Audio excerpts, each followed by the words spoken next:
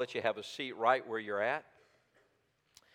Ushers, thank you very much for your understanding, and PA guys and video guys, I just want to say thank you for making it possible with your faithfulness that we could be a blessing to the family.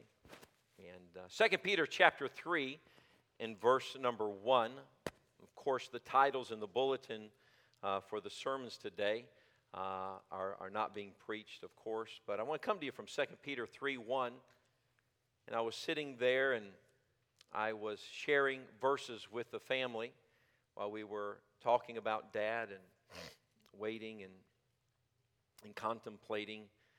I want to give you some verses, and 2 Peter 3:1, this second epistle, beloved, I now write unto you, in both which I stir up your pure minds by way of remembrance, that ye may be mindful of the words which were spoken before by the holy prophets, and of the commandments of us, the apostles of the Lord and Savior, knowing this first, that there shall come in the last day scoffers, walking after their own lust, and saying, where is the promise of his coming? Could we ask that question together out loud again? Ready? Where is the promise of his coming? For since the fathers fell asleep, all things continue as they were from the beginning of creation. For this they willingly are ignorant of, that by the word of God the heavens were of old, and the earth standing out of the water and in the water, whereby the world that then was, being overflowed with water, perished. But the heavens and the earth, which are now, by the same word are kept in store, reserved unto fire against the day of judgment and perdition of ungodly men. But, beloved, be not ignorant of this one thing, that one day is with the Lord as 1,000, and 1,000 years as one day. The Lord is not slack concerning his promise, as some men count slackness, but is long-suffering to usward, not willing that any should perish, but that all should come to repentance. But the day of the Lord will come as a thief in the night, in the which the heavens shall pass away, and a great noise, and the elements shall melt with the fervent heat. The earth also, and the works that are therein shall be burned up. Seeing then that all these things shall be dissolved, what manner of person ought ye to be in all holy conversation and godliness, looking for and hasting unto the coming of the day of God, wherein the heavens being on fire shall be dissolved, and the elements shall melt with a fervent heat. Nevertheless we, according to his promise, look for new heavens and a new earth, wherein dwelleth righteousness. And let's pray. Heavenly Father, Lord, we sure do need you tonight, and Lord, this has been one of those kind of surreal days. As you pray on a Saturday, and you think about what the Sunday holds. We had no idea, but Lord, you do. And God, I ask that you'll be with us on this very evening. This is your house. These are your people. This is our family. Lord, we are a church family. And God, I ask that you'll be with us on this night. In Jesus' name we pray, amen. 30 years earlier, Jesus ascended from this earth to heaven at the writing of this passage. 3 decades, 360 months, 1,560 weeks, 10,950 days since a promise by 2 men in white were given to those gazing up into heaven. Acts 1:10, and while they looked steadfastly toward heaven, as he went up, behold, 2 men stood by them in white apparel, which also said, Ye men of Galilee, why stand ye gazing up into heaven? This same Jesus, which is taken up from you into heaven, shall so come in like manner as ye have seen him go into heaven. On top of this departing verse, a promise given by these men in white, Jesus himself, just 8 chapters earlier in John chapter 14, gave this promise to his believers. Let not your heart be troubled. Ye believe in God, believe also in me. In my Father's house are many mansions. If it were not so, I would have told you. I go to prepare a place for you, and if I go and prepare a place for you, I will come again and receive you unto myself, that where I am, there ye may be also. The scoffers were looking at this earthly world and came to this conclusion with all the rhetoric of this man named Jesus, who supposedly had died and supposedly had rose again and had supposedly given these believers this promise of coming again. And they came to this conclusion. If you'll look in verse 3, knowing this first, that there shall come in the last day scoffers walking after their own lust, and saying, where is the promise of his coming? For since the fathers fell asleep, all things continue as they were from the beginning of the creation. You see, the world only sees the earthly kingdoms. This promise that was made about a return was surrounding the setting up of an earthly kingdom, but that was not what they were holding on to. They were holding on to this, that this promise was not about this world, but his promises are about the world to come. His promises are keeping us going in our heart with hope that one day this is all done. One day we say goodbye. But they were being people this time of the writing, and Peter says, look guys, there's going to come scoffers and God deniers that are going to try to take and put a box around who you are. Look at verse number 5, if you will. And Peter literally puts them in this category. For this they willingly are ignorant of, that by the what, please? Say it with me, that by what? The word of God. The heavens were of old, and the earth standing out of the water and in the water, whereby the world that then was, being overflowed with water, perished. But the heavens and the earth, which are what, please? Now. By the same word are what, please?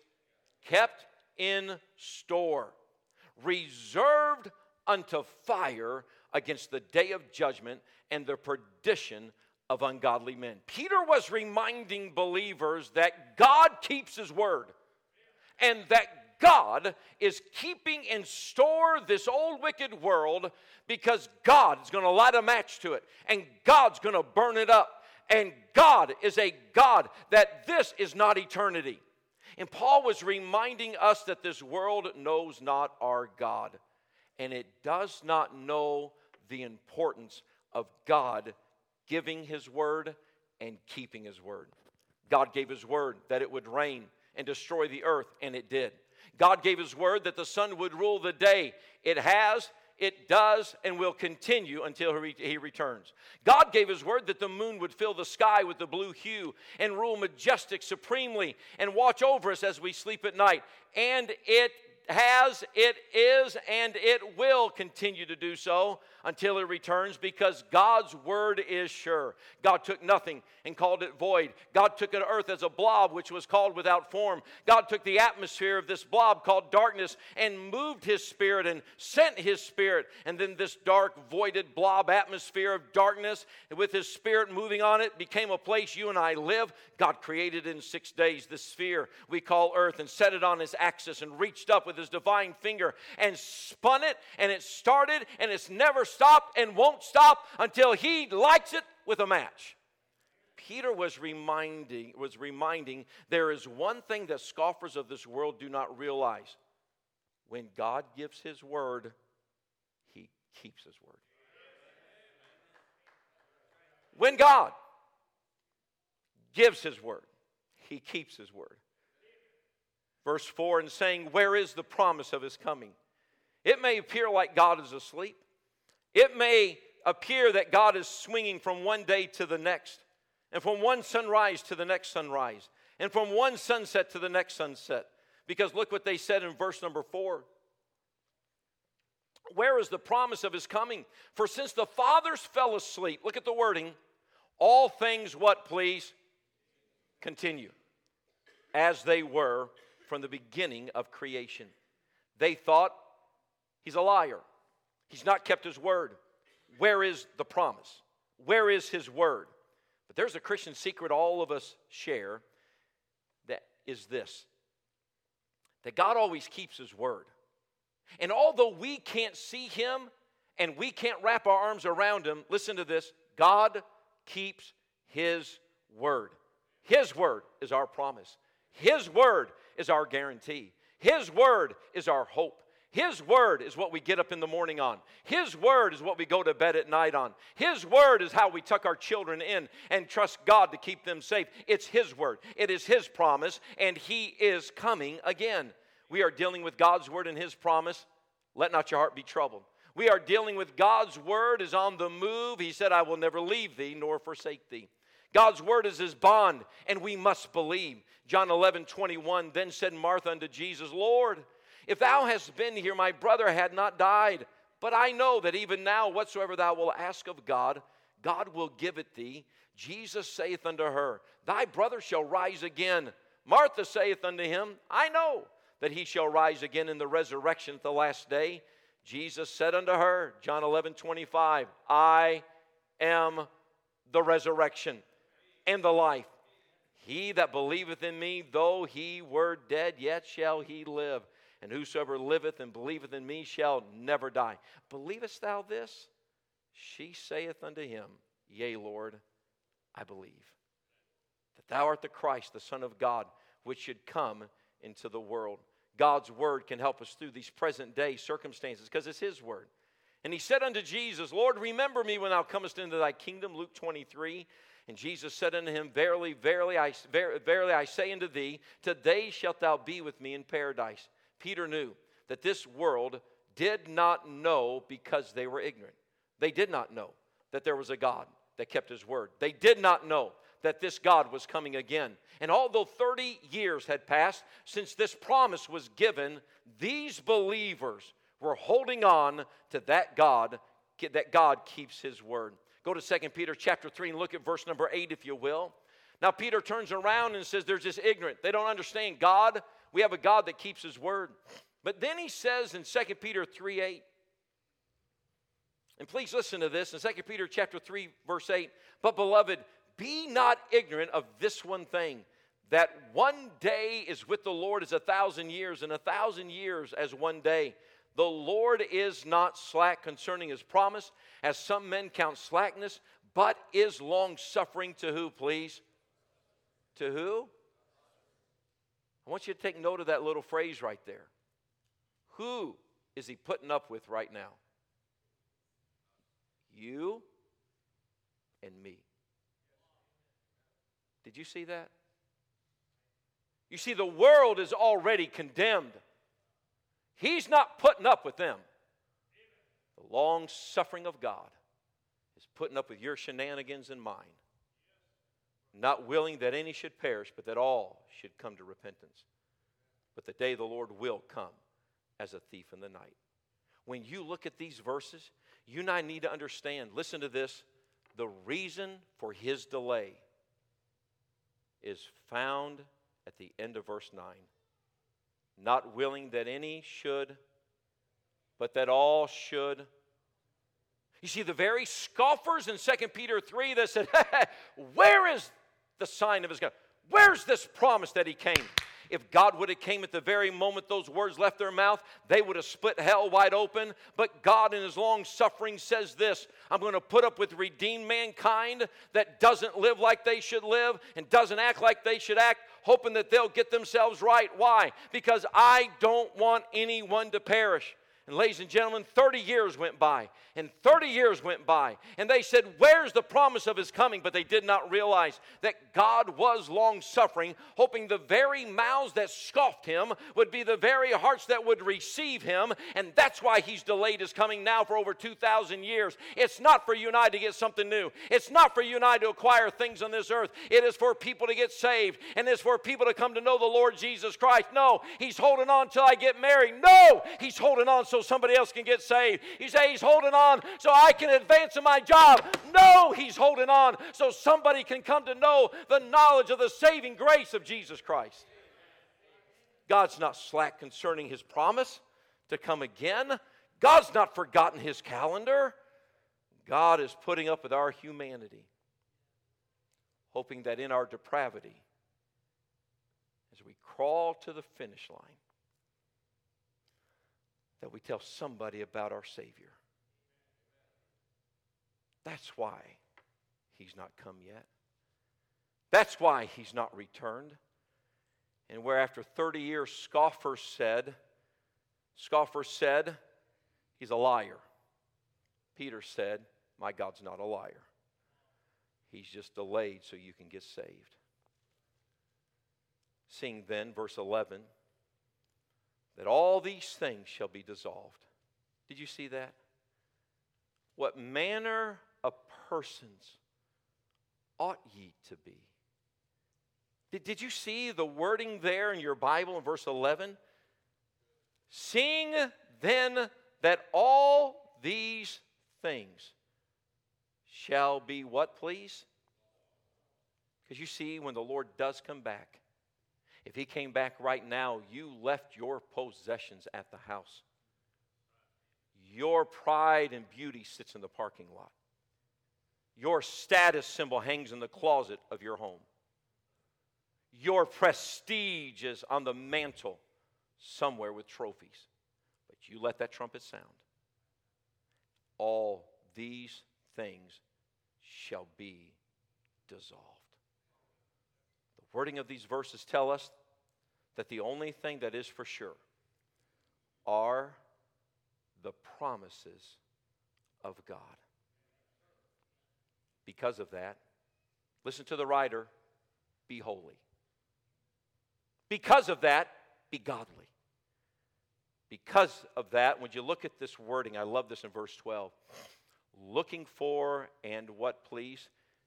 Hastening unto the coming of the day. Hastening means to cheer for its coming. It means to wake up every day and grab your pom-poms and run out to the edge of life and say, Lord, come on, come now. Come now. Nothing means anything to me. Come now. It doesn't matter if I get married. I just want you to come. It doesn't matter if I get to take that vacation. I just want you to come. And so many times we live on this side of eternity thinking this side of eternity will give us status in that side of eternity. But that's not true. There's only one that gives us status, and that is the Lord God Almighty. In verse 13, nevertheless, we, according to His what, please? According to His what? Look for new heavens and a new earth, wherein dwelleth righteousness.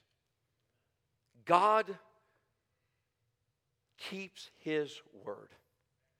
God keeps His word because He's powerful. God is God. God is not like man. There's a part in the verses that He says one day with the Lord, it says 1,000 years, and 1,000 years is of one day.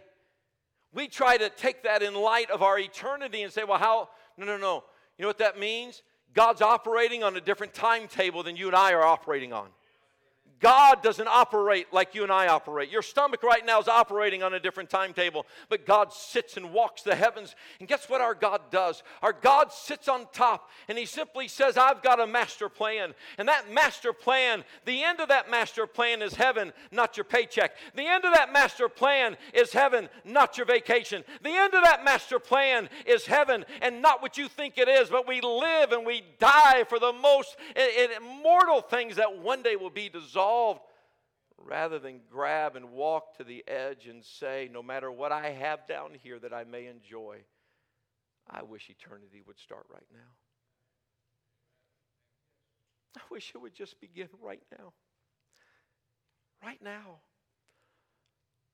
There needs to be a revival of how we look at God. One, God's not a liar. He is coming again. Number two, God's delay is not for your advancement. It's for the gospel to be advanced.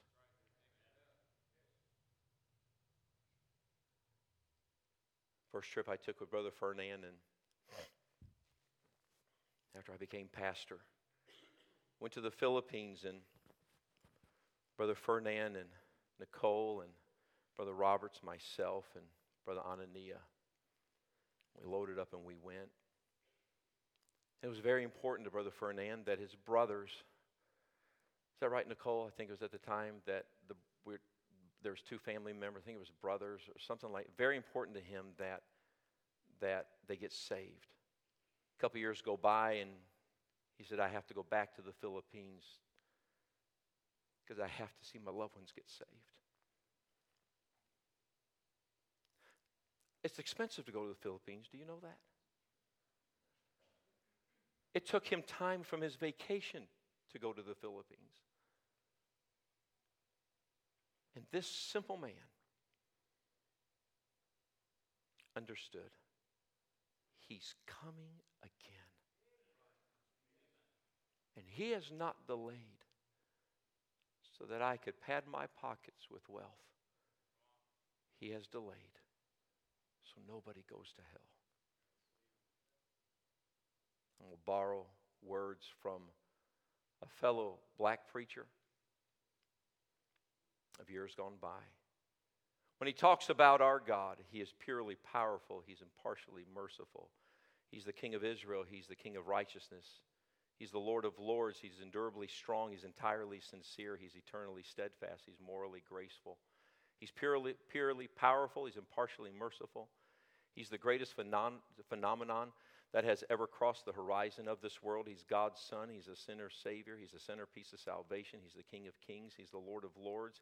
He's the only one qualified to be at all sufficient Savior. He supplies strength for the weak. He's available for the culprit and the proudful. He sympathizes, he saves, he strengthens, he sustains, he guards, he guides, he heals the sick, he cleanses the lepers, he forgives sinners, he discharges debt.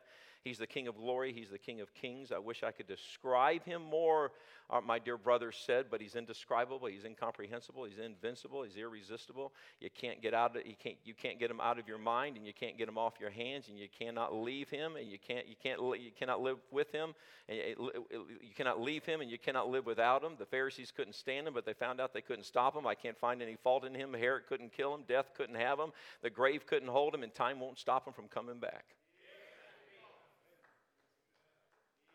He's not a liar. He's not a liar. And when the world says he's not coming, because if he was going to come, he would have already come. He's not come yet because he needs more people to be okay. Can I ask you a question?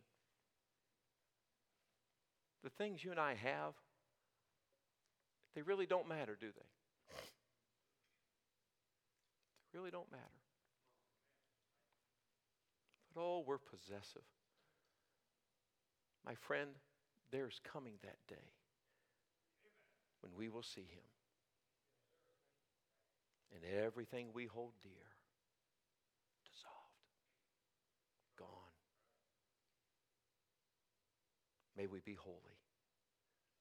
May we be godly. May we live in the pursuit of him. And may we get up every day and go, now. Come now. Our dear brother stepped out into eternity.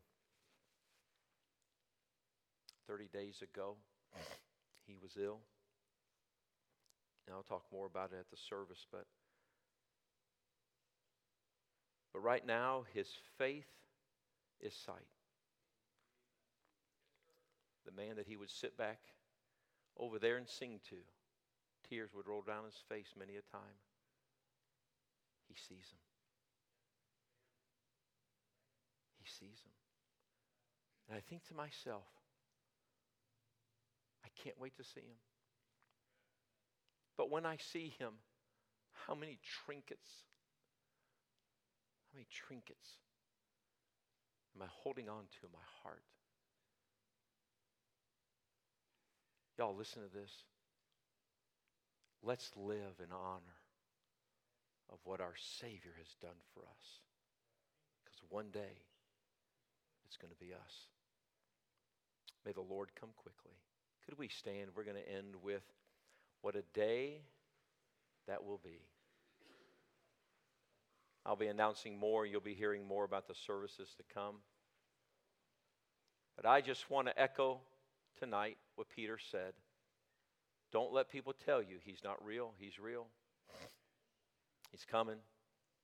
He's coming. There is coming a day. Can we sing it a cappella, please? Ready? There is coming a day when no heartache shall come, no more clouds in the sky, no more tears to dim the eye. All is peace forevermore on that be golden shore. What a day, glorious day that will be. Lift your voice, please. What a day that will be when my Jesus I shall see, and I look upon his face, the one who saved me by his grace. When he takes me by the hand and leads me through the promised land. What a day, glorious day that will be. With our heads bowed and eyes closed, I'm going to have them continue to play.